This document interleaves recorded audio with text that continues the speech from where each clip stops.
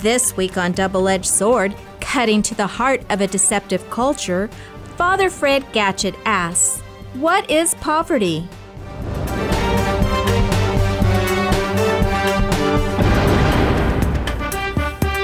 And now, here's Father Fred Gatchett. Howdy, howdy, folks. I am Father Fred Gatchett, and you are tuned into the Double-Edged Sword program here on the Divine Mercy family of Catholic radio stations, KMDG 105.7 Hayes, KJDM 101.7 Lindsborg, Salina, KRTT 88.1 Great Bend, and Where It All Began, KVDM 88.1 Hayes. And here on Double-Edged Sword, we make it our point to try to cut to the heart of a deceptive culture. And so I'm at the Divine Mercy Radio Pavilion this afternoon to try to put down a show here that it's going to try to cut to the heart of a deceptive idea that floats around about poverty and how this is sort of a complicated issue, probably a lot more complicated than that we're led on to believe. A lot of times people just think, well, poverty means there's somebody that doesn't have enough, and so therefore someone else is obligated to help them get enough, something like that. And I think what I'll be able to demonstrate on this program is that it's not quite that simple, number one. But number two, we always have to be careful whenever I hear people say, well, it's complex. It's not as simple as you want to make it out. It's not black and white. It's not always cut and dry. Whenever people appeal to the complexity argument, usually what they're trying to do is they're just trying to muddy the waters so that either one, nothing gets done, or two, what they want to get done gets done. It can be sort of a manipulative tool. And so since I believe that, I don't want to use that tool on the listeners today of saying, well, poverty is a complex issue, and so therefore let me have my way. We're not going to do that. I believe that with any complex issue, what we have to do is we break it down into simpler issues that we can understand, and then we can arrive at the truth. And that's what we're going to try to do today on this chapter of Double-Edged Sword. So whenever we talk about poverty, what is the problem with trying to solve this problem? Well, for one thing, I think the problem is just unsolvable. If you look back, Jesus himself in the Gospels, whenever the woman comes and anoints him with expensive oil, someone says, this should have been sold, and this anointment should have been sold and the money given to the poor. And Jesus says, the poor you will always have with you. You can be kind to them whenever you want, but you will not always have me. Okay? So Jesus himself says we're always going to have poverty, we're always going to have poor people, and we're going to have to deal with that. So the thing is, though, is that, when we read the rest of the Gospels, whenever Jesus talks about heaven and hell, he talks about hell a lot more than he talks about heaven. And whenever he talks about hell, and he talks about people being in hell, it's kind of interesting. There's sort of two tines of the fork. One of the pokers says that people are in hell not for what they did, but for what they failed to do. And in Catholic land, we talk about sins of omission, that is a sin that I commit by omitting or failing to do what I should do, and sins of commission, or sins that I commit by doing something that I should not do. And so, for example, if I steal something, that's a sin of commission. I committed the sin of theft. If I do not honor and respect my parents, that's a sin of omission. I am omitting something that I should do. Or if I fail to go to Mass on Sunday, that's a sin of omission. I failed to do something that I'm supposed to do, and that's go to church on Sunday.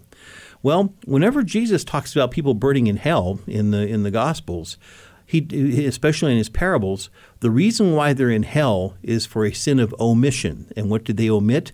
They omitted to care for and help the poor. In the story of the rich man and Lazarus, the rich man finds himself in torment in the flames. And why is he in torment in the flames? Not because he was rich. There are many people in our times who will say that being rich is a sin. Well, it's not. Instead, the guy's in hell because he didn't help Lazarus. He didn't help the poor. And then in Matthew 25, verses 31 to 46, whenever Jesus talks about the end of the world, that I was hungry and you gave me food, I was thirsty, you gave me drink, I was naked and you clothed me, a foreigner and you welcomed me, those people go to heaven.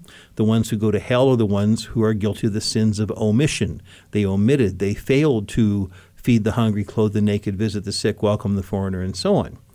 And so I think that we can see that the gospel imperatives for us to help the poor are very, very clear. There's no doubt about that. We have an obligation to help the poor, and many people do so. Here in town, there's the Community Assistance Center. There's First Call for Help. St. Joseph's Parish runs the St. Joseph's Food Pantry. Around the holidays, we have the Salvation Army and the little red kettles outside the stores. Marine Corps, Toy for Tots. There's all sorts of things that people do to help the poor, and that's all great stuff, and that's praiseworthy stuff. But the question still begs, though, then, is, then what about the poor? How are we going to help the poor? What's our obligation towards the poor? Well, if you read a little bit further in the New Testament, and especially read the writings of St. Paul, St. Paul says that at the end of the second letter to the Thessalonians, he says, I understand that some of you are being busybodies, minding the business of other people. And he says, we exhort all such people to work quietly and earn their own bread, earn their own keep. In the letter to Galatians, St. Paul says everyone must carry his own weight. And in the first letter of Timothy, Paul tells Timothy that the church has an obligation to help the widows who are truly widows. That is to say, women who have lost their spouse, they have no brothers or sisters, no children, no grandchildren to help them out. They're totally alone. But St. Paul says for those who do have family members have an obligation to help each other out. And St. Paul says whoever who doesn't help these, especially members of the family, are worse than an unbeliever, and they have repudiated their faith. So we can see here that the whole poverty thing is kind of a multi-leveled and a multifaceted thing. Poverty in the United States is one thing. Poverty in Haiti is quite another. In the United States, people that are poor here, there's tons of aid and programs and, just direct cash that can help them buy food to eat. But then we even have educational programs. People can sign up for classes at Votech. People can get low-interest loans to go to college. We have all kinds of ways that people can better themselves and then go out and take advantage of the opportunities that exist for people to get better and higher-paying jobs. Even just if someone was to take a low-wage minimum wage job, the minimum wage is currently $7-something an hour. If you are working a regular 40-hour work week, that's 2,000 hours a year. And if I know the minimum wage is more than $7 an hour, but let's just keep it at 7 so we can do the math in our heads. But if you're working roughly 2,000 hours a year times $7 an hour, that's $14,000 a year. Now, that's not much. As Walter Williams says, living on a minimum wage is not great shakes. That's his term. But the thing of it is, for a single person, the federal poverty level is $11,000. And so someone making minimum wage is not living in poverty. They are above the poverty level. Now, the thing of it is if you look at the data that comes from the Census Bureau, they are the first people to say that, well, our figures that we come up with for poverty are for comparison purposes. And that's kind of interesting in and of itself. And again, this is, to me, and this is going to kind of be the core of this particular broadcast on Double-Edged Sword, is to try to really, more than anything, identify the difficulty and the problem with trying to define what poverty is. Because I think the problem is when we look around and we see all the noise that's made and the hand-wringing and everything that goes on about the poor, the poor, the poor, the poor, the poor. Well, the main reason why I think this goes on is because we do not have a clearly defined, or we don't have a clear definition, and we have no agreement among various peoples as to what poor is. I mean, again, you can go to the statistics that the government puts out, the Census Bureau and the Commerce Department and so on. You can look at the numbers they put out and they say, well, poverty for one person is $11,000 a year. The poverty level, I think, for a family of 4, for mom and dad and a couple of kids, is like $23,000 a year. And again, anyone who's listening to me, the median income in the United States is $51,000 a year, median household income. And so if someone is sitting there saying, well, yeah, sure, you try to support a spouse and 2 kids on $23,000 a year. Well, again, there's the problem. Now, it might be that maybe the government's saying, well, that we've done our research and you should be able to get by on this. Granted, you're not going to take Disneyland vacations and you're not going to be driving brand new cars and you're not going to own a vacation home with that kind of an income, but you will get by. Maybe that's what they're saying. I don't know, but that's the problem. I don't know, and you don't either. And so that's what we're going to try to get to the bottom of on this installment of Double-Edged Sword. So again, when we talk about the poor, First of all, we have to define what the poverty is. Is it just a lack of cash? Is it a lack of opportunity? Is it a lack of upward mobility? Because what happens in this country, and you can tune in on the news anytime you want, and they'll sit there and they say, well, here we have Miss Matilda Jones. She's an unwed mother, and she has to hold down 2 jobs just so she can keep her baby in baby formula and diapers. And it's like, okay, well, there is a snapshot of poverty right there. And so the thing of it is, you'll have some politician will get a hold of that, and they'll go to Congress and they'll go, oh, back in my district, there's Matilda Jones. She's an unwed mother, and she has to hold down 2 jobs just to keep her baby in formula and diapers. And therefore, pass this program so we can give more money to people like Matilda Jones. And it's like, well, okay, I suppose you can do that. This country now, we've got 50 years plus of experience of trying to give people money to get them out of poverty. You might notice it hasn't worked. In fact, the single greatest poverty demographic in this country is unwed mothers with children. The greatest way that you can help people get out of poverty is to have them get married, stay married, and have babies. Those people don't tend to have a very high poverty rate. And in fact, again, one of my heroes, Dr. Walter Williams, who is a professor of economics at George Mason University in Fairfax, West Virginia, he himself is an African American. And he says, if we go and we do the numbers, we look at, okay, who's poor and who's not. And, it will show that, well, blacks and minorities and unwed mothers and so forth are disproportionately poor. And he goes, well, but let's not test for. And again, he's kind of a college professor, so he's used to doing these statistics and data and questionnaires and so on. He goes, let's not test for race. Let's test for lifestyle. Let's find people who got married, had babies, and stayed married. And when you test for that, you find that there is no difference in the United States of people living in poverty, whether they're black, white, Hispanic, Asian, whatever. And so we can see that, at least in the United States, a big indicator of poverty isn't so much economics, it's morality, it's lifestyle decisions, it's things that people decide to do with their lives. In that if you get married, have babies, stay married, if you graduate from high school, if you do these various things, basically take advantage of the infrastructure and the goodies that the culture provides for us, you will more than likely avoid poverty. Now, again, everybody has been so conditioned and brainwashed by CNN and stuff like that. Someone right now is listening to this broadcast and going, well, Father, you're just out of touch. I mean, there's a person who lives next door to me, and they did just what you said. They got married, they had their babies, they stayed married, but they're poor because one of their kids had this terrible disease, and it just destroyed the family's finances, trying to drive them to and from Kansas City 3 times a week for treatments and so on. And they did things right, and they're still poor. It's like, well, okay, that's very sad, and we need to help people like that. Those are the kind of people that the community should circle the wagons around and say, hey, what can we do to help you out? There's no question about that.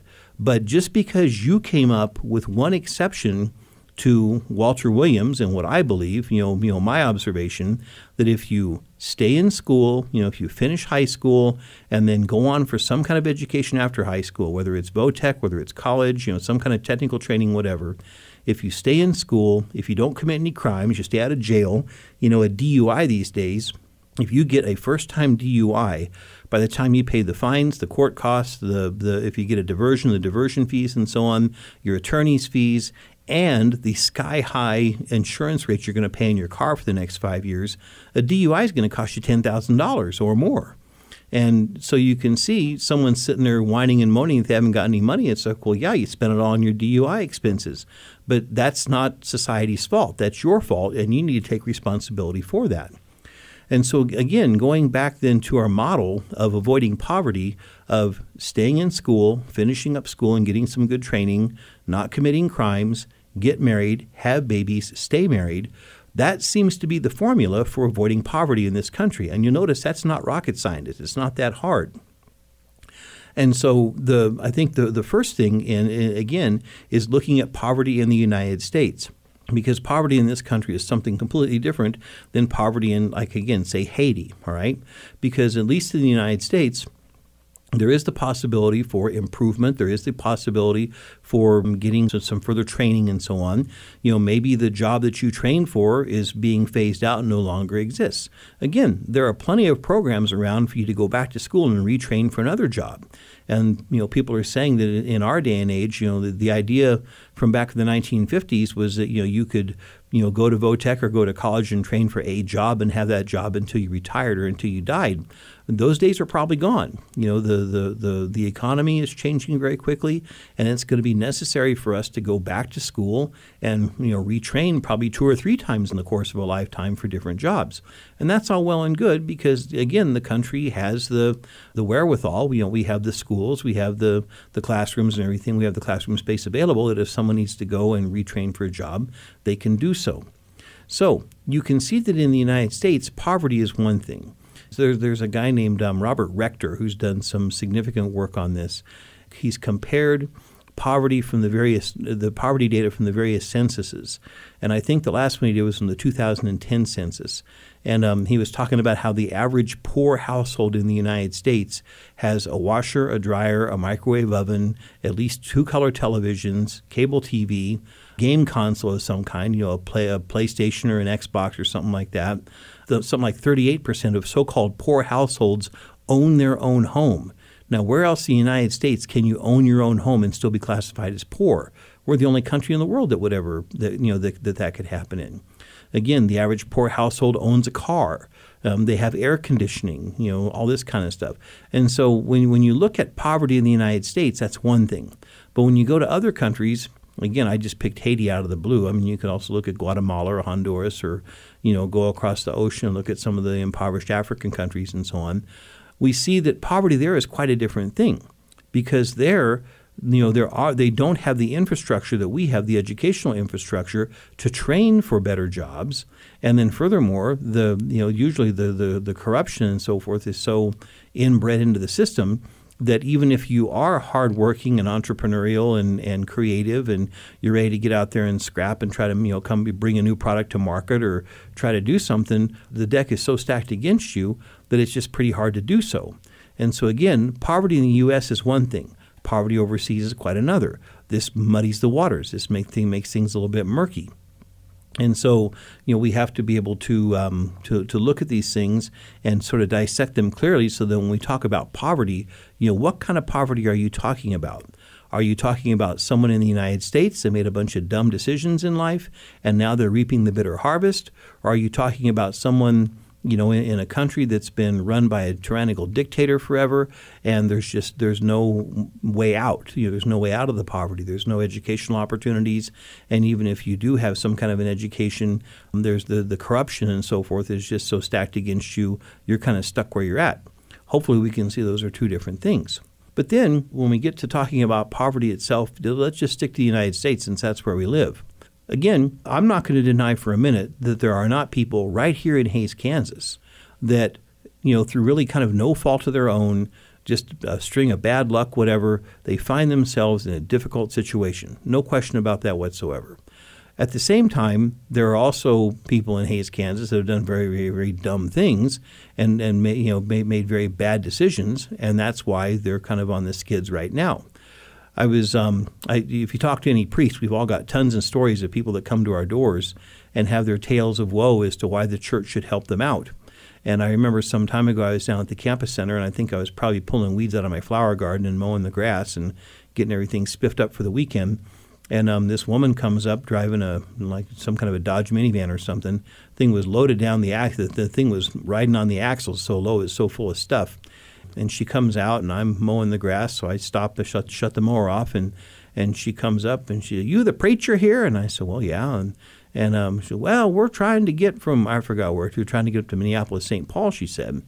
"And we had our car break down earlier in the trip, and we don't have enough money left for gas." Well, the whole time she's giving me this tale of woe, she's got 2 teenagers with her, and while she's talking, she's doing what teenagers these days do. They've got their phones out, and they're hammering away with their thumbs on those screens, texting with their friends and things like that. Well, so here you have someone who claims to be poor, They claim to be having difficulties. They claim to be having problems. And now, therefore, they think that they have some claim against, the assets of the church. The church is supposed to help people, which is true. But then they come up and this woman comes up and gives me this tale of woe. And I said, what are you paying for those 2 cell phone contracts there? And then she gets very defensive and gets very angry. She says, well, come on, kids. I thought the church was supposed to help people, not judge people. Well, that's sort of gets to the heart of the problem that we're facing when we try to define what poverty is the fact that there is no definition. And so on the one hand, you say, it's like, well, I realize you're kind of in a bind right now, but it also looks to me like you've made some decisions in the past. Is it absolutely necessary? Of course, any teenager listening to this is going to be like pouring sulfuric acid in their ears right now. But is it really necessary that teenagers have these cell phone contracts where they can run around with these phones and watch movies on their phone and text and all this kind of stuff that they think they just have to do?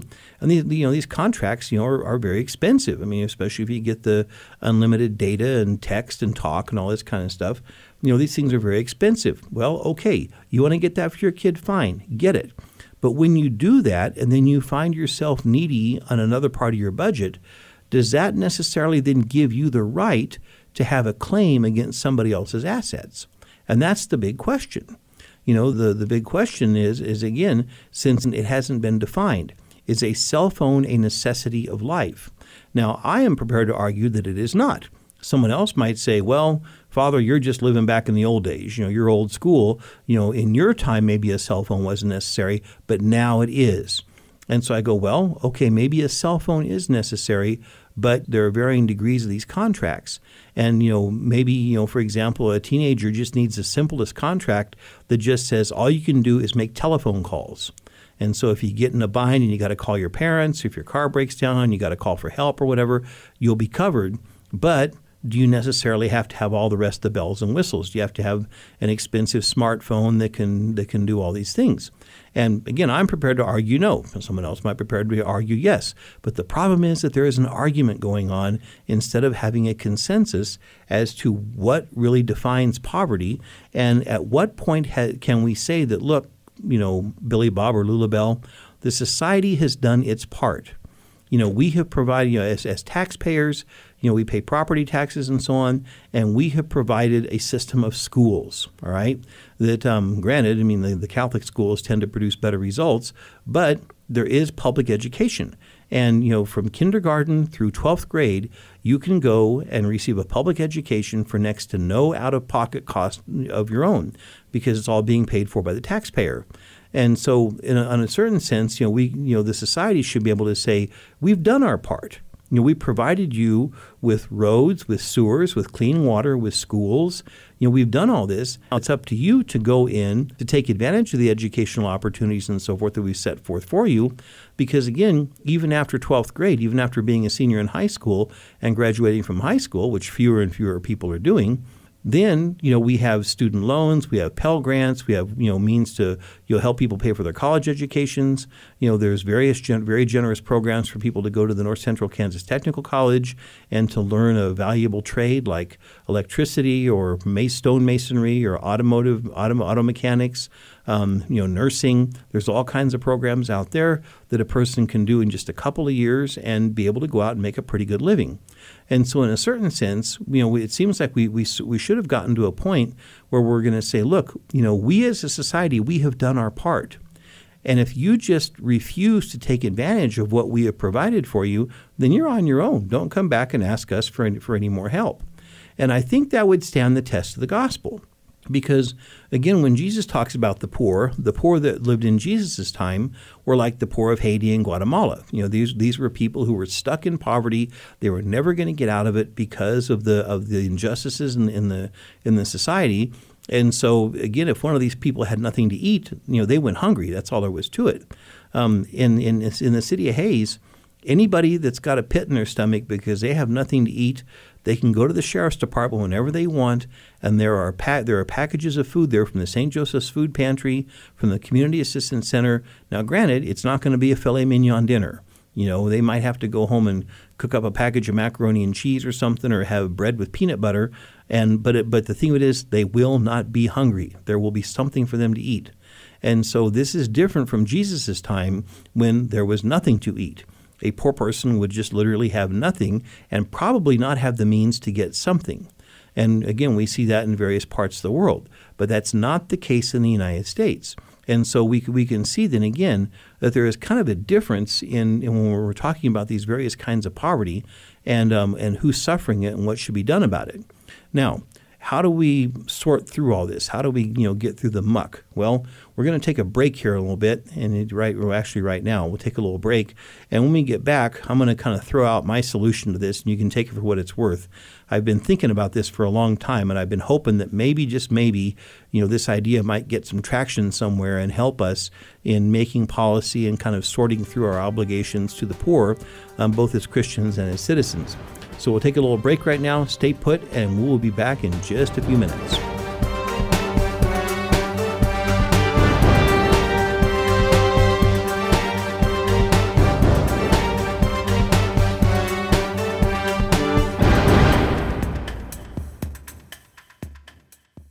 Hey gang, we are back, and I am Father Fred Gatchett, the Vicar General for the Diocese of Salina. I'm the rector of Sacred Heart Cathedral in Salina, Kansas, and also part-time religion teacher at Sacred Heart High School, also here in Salina, where I teach sophomores Old and New Testament. And you are tuned into the Double-Edged Sword program here on the fine family of Divine Mercy Catholic radio stations, KMDG 105.7 Hayes, KJDM 101.7 Lindsborg, Salina, KRTT 88.1 Great Bend, and KVDM 88.1 Hayes. And on the Double-Edged Sword program, we are definitely cutting to the heart of a deceptive culture. That's our job here. And the topic that we're trying to tackle today is a topic that probably never will be tackled, but we're going to give it a try because at least it can give us something to think about. And that is, what do we do about poverty? And how do we understand our obligations towards the poor? What are the obligations of the poor to themselves and things like that? And in the previous segment, we talked a little bit about how the problem with the whole thing is the problem hasn't been defined. What is poverty? Who are the poor? In the United States, poor people have cell phones. In the United States, poor people have air conditioning. In the United States, a lot of poor people own their own homes and own their own cars. How can you call that poverty? On the other hand, in poor parts of the world, in Haiti and the Dominican Republic, in Guatemala and Honduras, in big chunks of Mexico and other places around the world, in Indonesia, in Africa, and so on, you have people that are just literally living on scraps, who just have nothing, and worse than having nothing, they have no opportunity. They really don't have the means to better themselves. And so what we looked at in the previous segment was the difficulty that we have in kind of trying to define the problem of poverty, especially when what one person calls poor in one place is a completely different, kind of poverty in another place. And so if that's the case, then how do we decide? How do we figure it out? Because, again, in the United States, I alluded to this a little bit in the previous segment, anytime any news company wants to go out, they can send the reporters out and say, go out on the street and find a poor person. And it's like, okay, fine. So they'll go out and they'll go, well, here's Billy Bob and Matilda Jones. And Billy Bob works a full-time job and a part-time job, and Matilda works a part-time job. And with them and their 4 kids, they just can't make ends meet. And then they'll have the interview with Bob and Matilda, or Billy Bob and Matilda, and they'll go on about how unfair the system is because they work so hard and they can't really hardly afford to put food on the table and buy clothes for the kids and things like that. And so right there, what they've done is they've taken Billy Bob and Matilda and they've frozen them right there in time. And so at that particular point in their life, they're in trouble. But the thing they never do, and again, when you study various economic studies and so on, they'll say, okay, but now CNN, Fox, if you guys really want to do us a favor, why don't you follow Billy Bob and Matilda for the next 18 to 24 months and see what happens? Because what we typically see happening in the United States, now again, this is the United States, not the underdeveloped third world country. But what we see happening in the United States is a person who is poor today, 18 months to 2 years from now, will no longer be poor. They would have worked themselves out of poverty. Billy Bob, he's working at a job right now that's not the greatest job in the world, but he's learning job skills. And he's learning ethics. He's learning things like show up to work on time, work all day, be pleasant with your coworkers, try to get along with other people and so on. Very good. Now that Billy Bob has these job skills, he goes out and applies for a better job and gets a better job, and he makes more money. Same thing with Matilda. And so the two of them are working together, and within 18 months to 24 months, at least in the United States, most people work themselves out of poverty. Now, the problem is once Billy Bob and Matilda work themselves out of poverty, well then, Betty Lou and Jim Bob, they're starting off on the lower rung of the ladder. And so the news people, they can always go out and find someone who's poor. That's not hard. But if they really were interested in honest reporting, which of course none of them are, but if they were interested in honest reporting, they would say, okay, well, we found this poor person, but now we're going to follow him for the next, 6, 12, 18, 24 months, and we're going to see what happens to him. And if we find that in a preponderance of cases, people are starting off poor and remaining poor in the United States, we got a problem. But the fact is, most people work themselves out of poverty within 1.5 to 2 years. And that part never gets reported on. And to me, that's good news, and that should be reported on. And, we should take some consolation and be kind of proud of the fact that in our country, we provide people the means to work themselves out of poverty. But that never gets talked about. So what we saw in the previous segment, though, is there's just this, whenever we talk about poverty, it's like trying to hang Jell-O on a nail.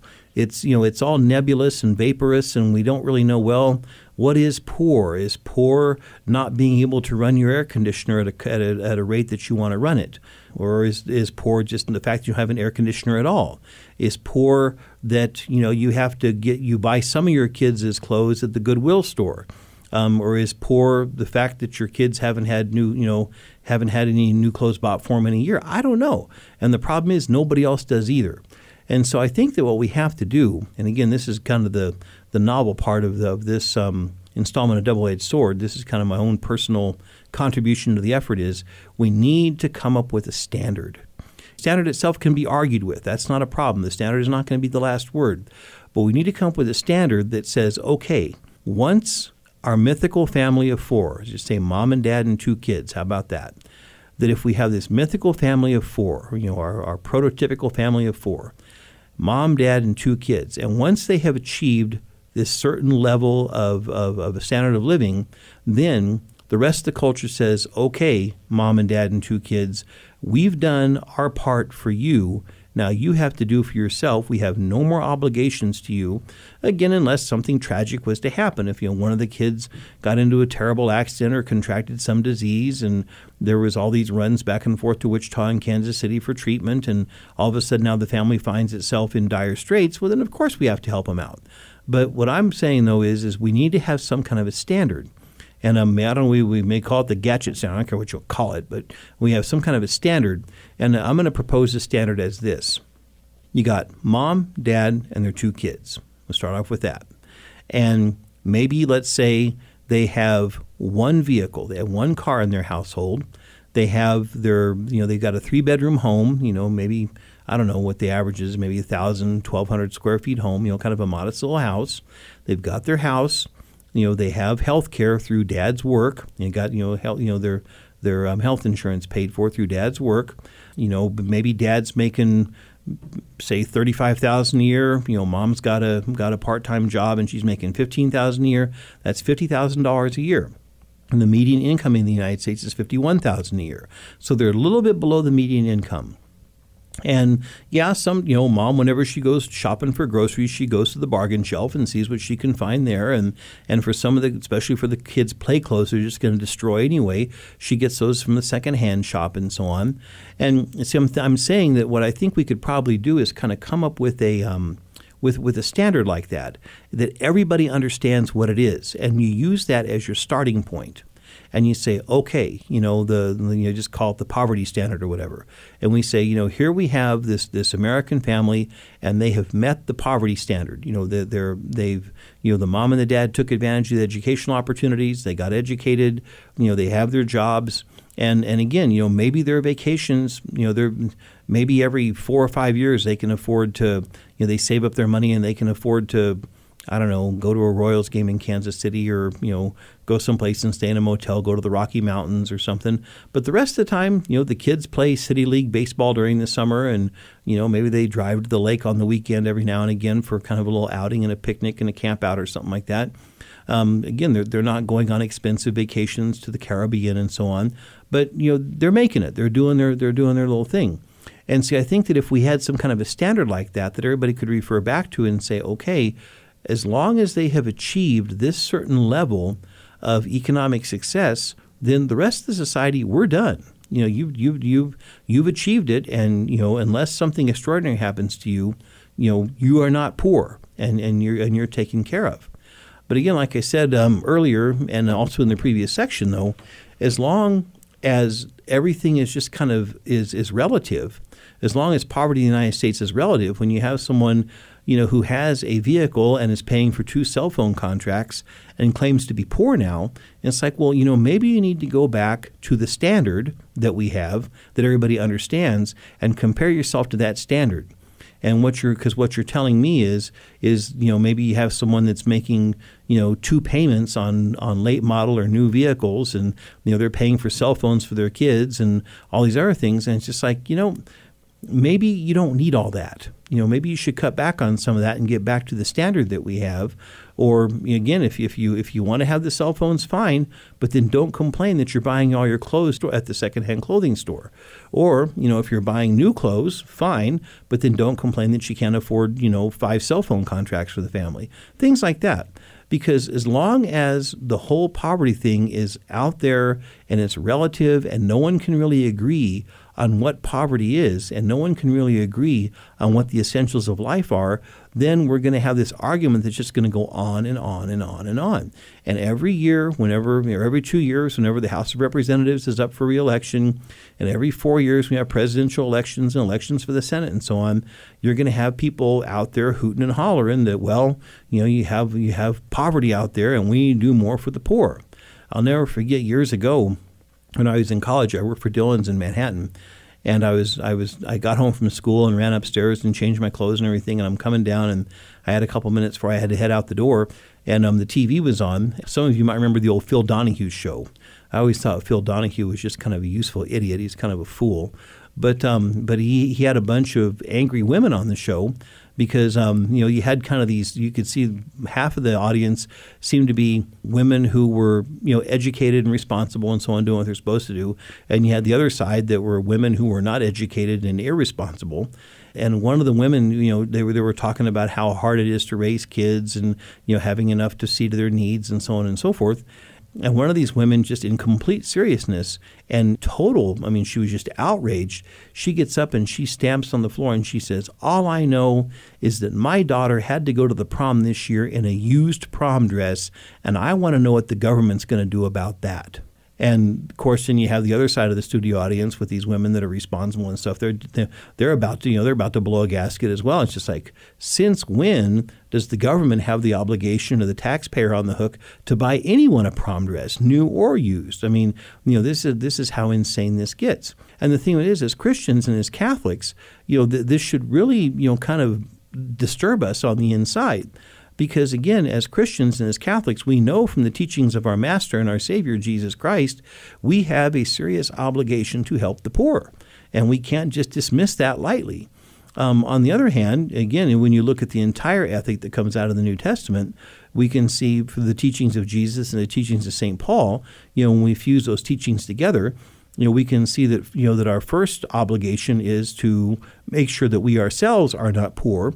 And again, in the United States, that means one thing. In another part of the world, it means something else. But since I'm broadcasting in the United States to an American audience, let's just limit our discussion to the scope of the United States. That I have an obligation to make sure that I am not poor. How do I make sure that I am not poor? So as St. Paul says in Galatians, I can pull my own load. Well, first of all, I stay in school. Second of all, I don't commit any crimes. Thirdly of all, if I get married, I have babies, and I stayed married. If I'm not married, I'm not having babies. As a male, I'm not siring children. And as a female, I'm not giving birth to illegitimate children, because those people just always end, 70% of them end up poor.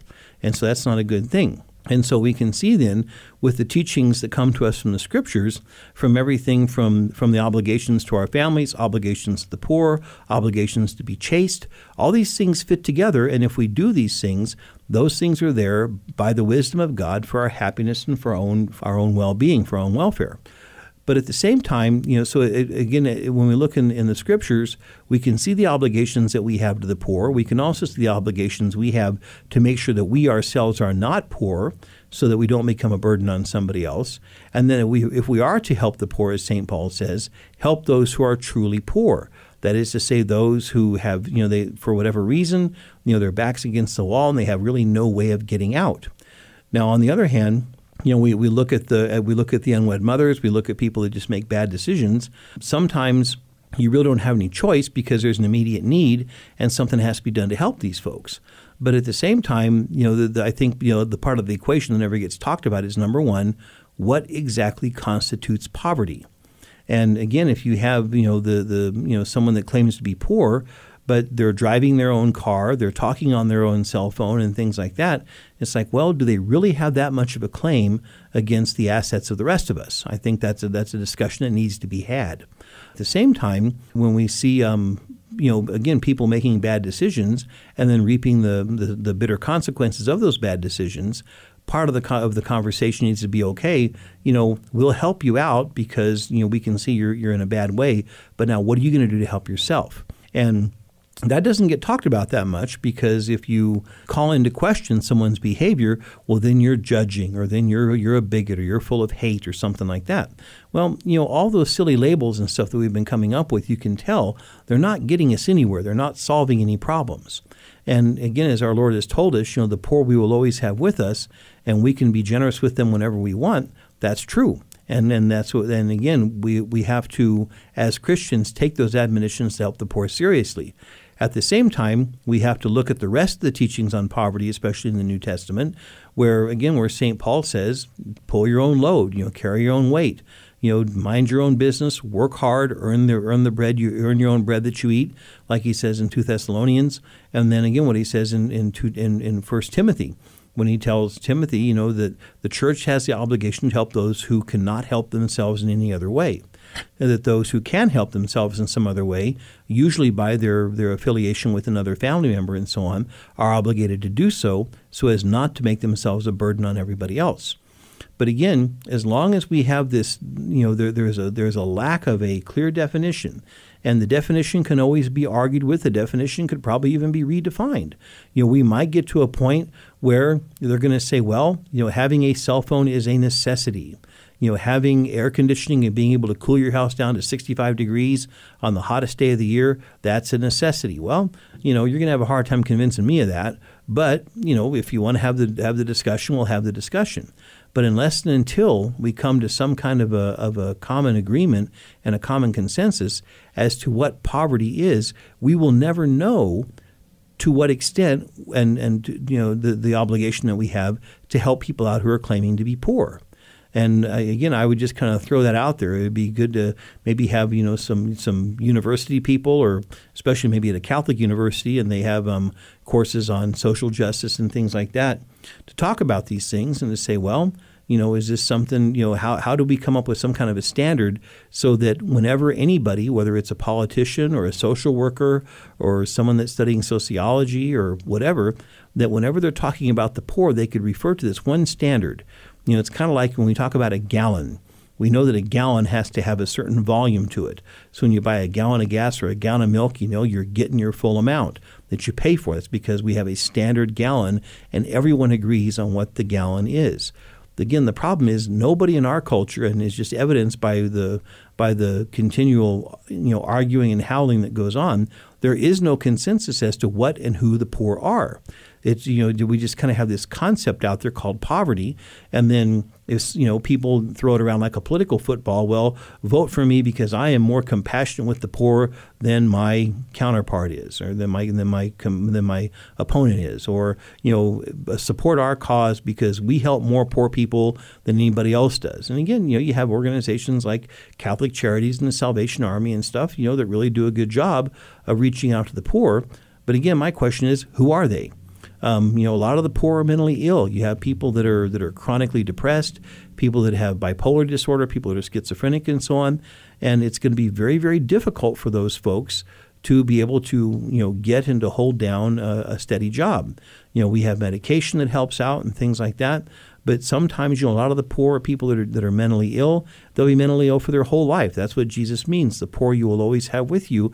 And those folks, it seems like the best you can do is get them someplace to live and help them out as best you can, whether it's through a church program or through a welfare agency or something like that. And in a case like that, that's about the best we can do. But on the other hand, when you have people that, that are either lazy or, again, someone that goes out and gets a DUI, someone who gets arrested for possession of drugs and things like that, there's no reason for someone to be drunk. There's no reason for someone to be handling drugs.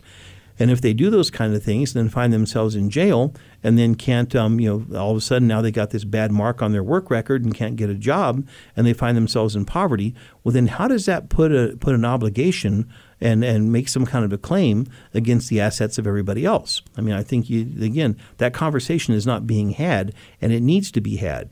We talk early and often about the obligations that we have to help the poor and our obligations to the poor, and that conversation has to be had.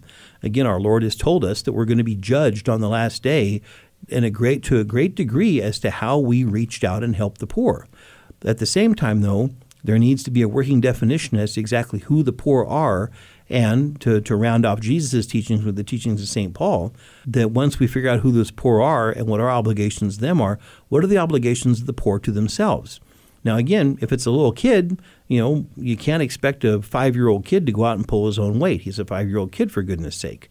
And again, when you have people that are mentally ill, people that are really, that because of just bad genes or, bad wiring upstairs or whatever, and they are just unable to hold down a full-time job and to provide totally for themselves, well, then we're going to have an obligation to help those folks. I don't think anybody can argue with that. But when the rest of it is all so nebulous and ill-defined, it just seems like poverty is just used like a political football to throw back and forth to get votes and to, for people to get up and beat themselves in the breast and show, how I'm more compassionate than anybody else. And I just don't think that does anybody any good. So again, this has been my, crude attempt to sort of broach the topic here on our little radio station here in Hays, Kansas, to try to, get the idea out there that if we're going to have a fruitful conversation about who are the poor and what poverty is, there has to be a definition first. We have to have a working definition of what poverty is. And I think that working definition would have to include kind of like a case in point, where we have X number of people in a household, they've got, a certain household income, and that income allows them to do certain things, and that, once those things are accomplished, then the rest of the society can say, okay, we've done our part for you, you're on your own now, take care of yourself as best you can. But the thing of it is, there is no such standard out there. And I think that it's probably time for smart people. If you're smart enough to get elected to public office, you're smart enough to have this conversation. If you're smart enough to have PhD behind your name in some university, you're smart enough to have this conversation.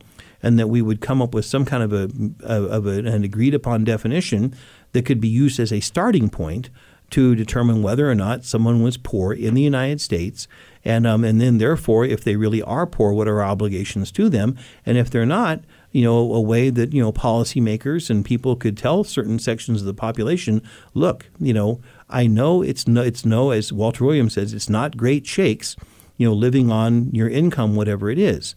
Everybody always wants more. But according to our definition and according to any kind of reasonable interpretation of it, you have been provided for. You have your job, you have your income, you have your needs taken care of. If you want to do better, then go get some more training and work for a better job and work your way up.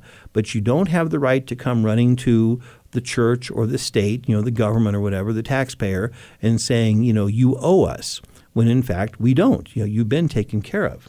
So it's a difficult thing, and I'm not claiming to have solved the whole thing on this installment of Double-Edged Sword, but I do think it's a conversation that needs to be had, and it would be something that would, I think that if we could come to a definition like that, it would really kind of clear up the waters a little bit, get some of the murk out of the waters, and we could have more fruitful conversations and probably have better results in our efforts that we have to try to help the poor. So that pretty much wraps it up for this installment of Double-Edged Sword. Thanks again for tuning in. Just want to remind you to visit our website at DV, that's V as in Victor, www.dvmercy.com.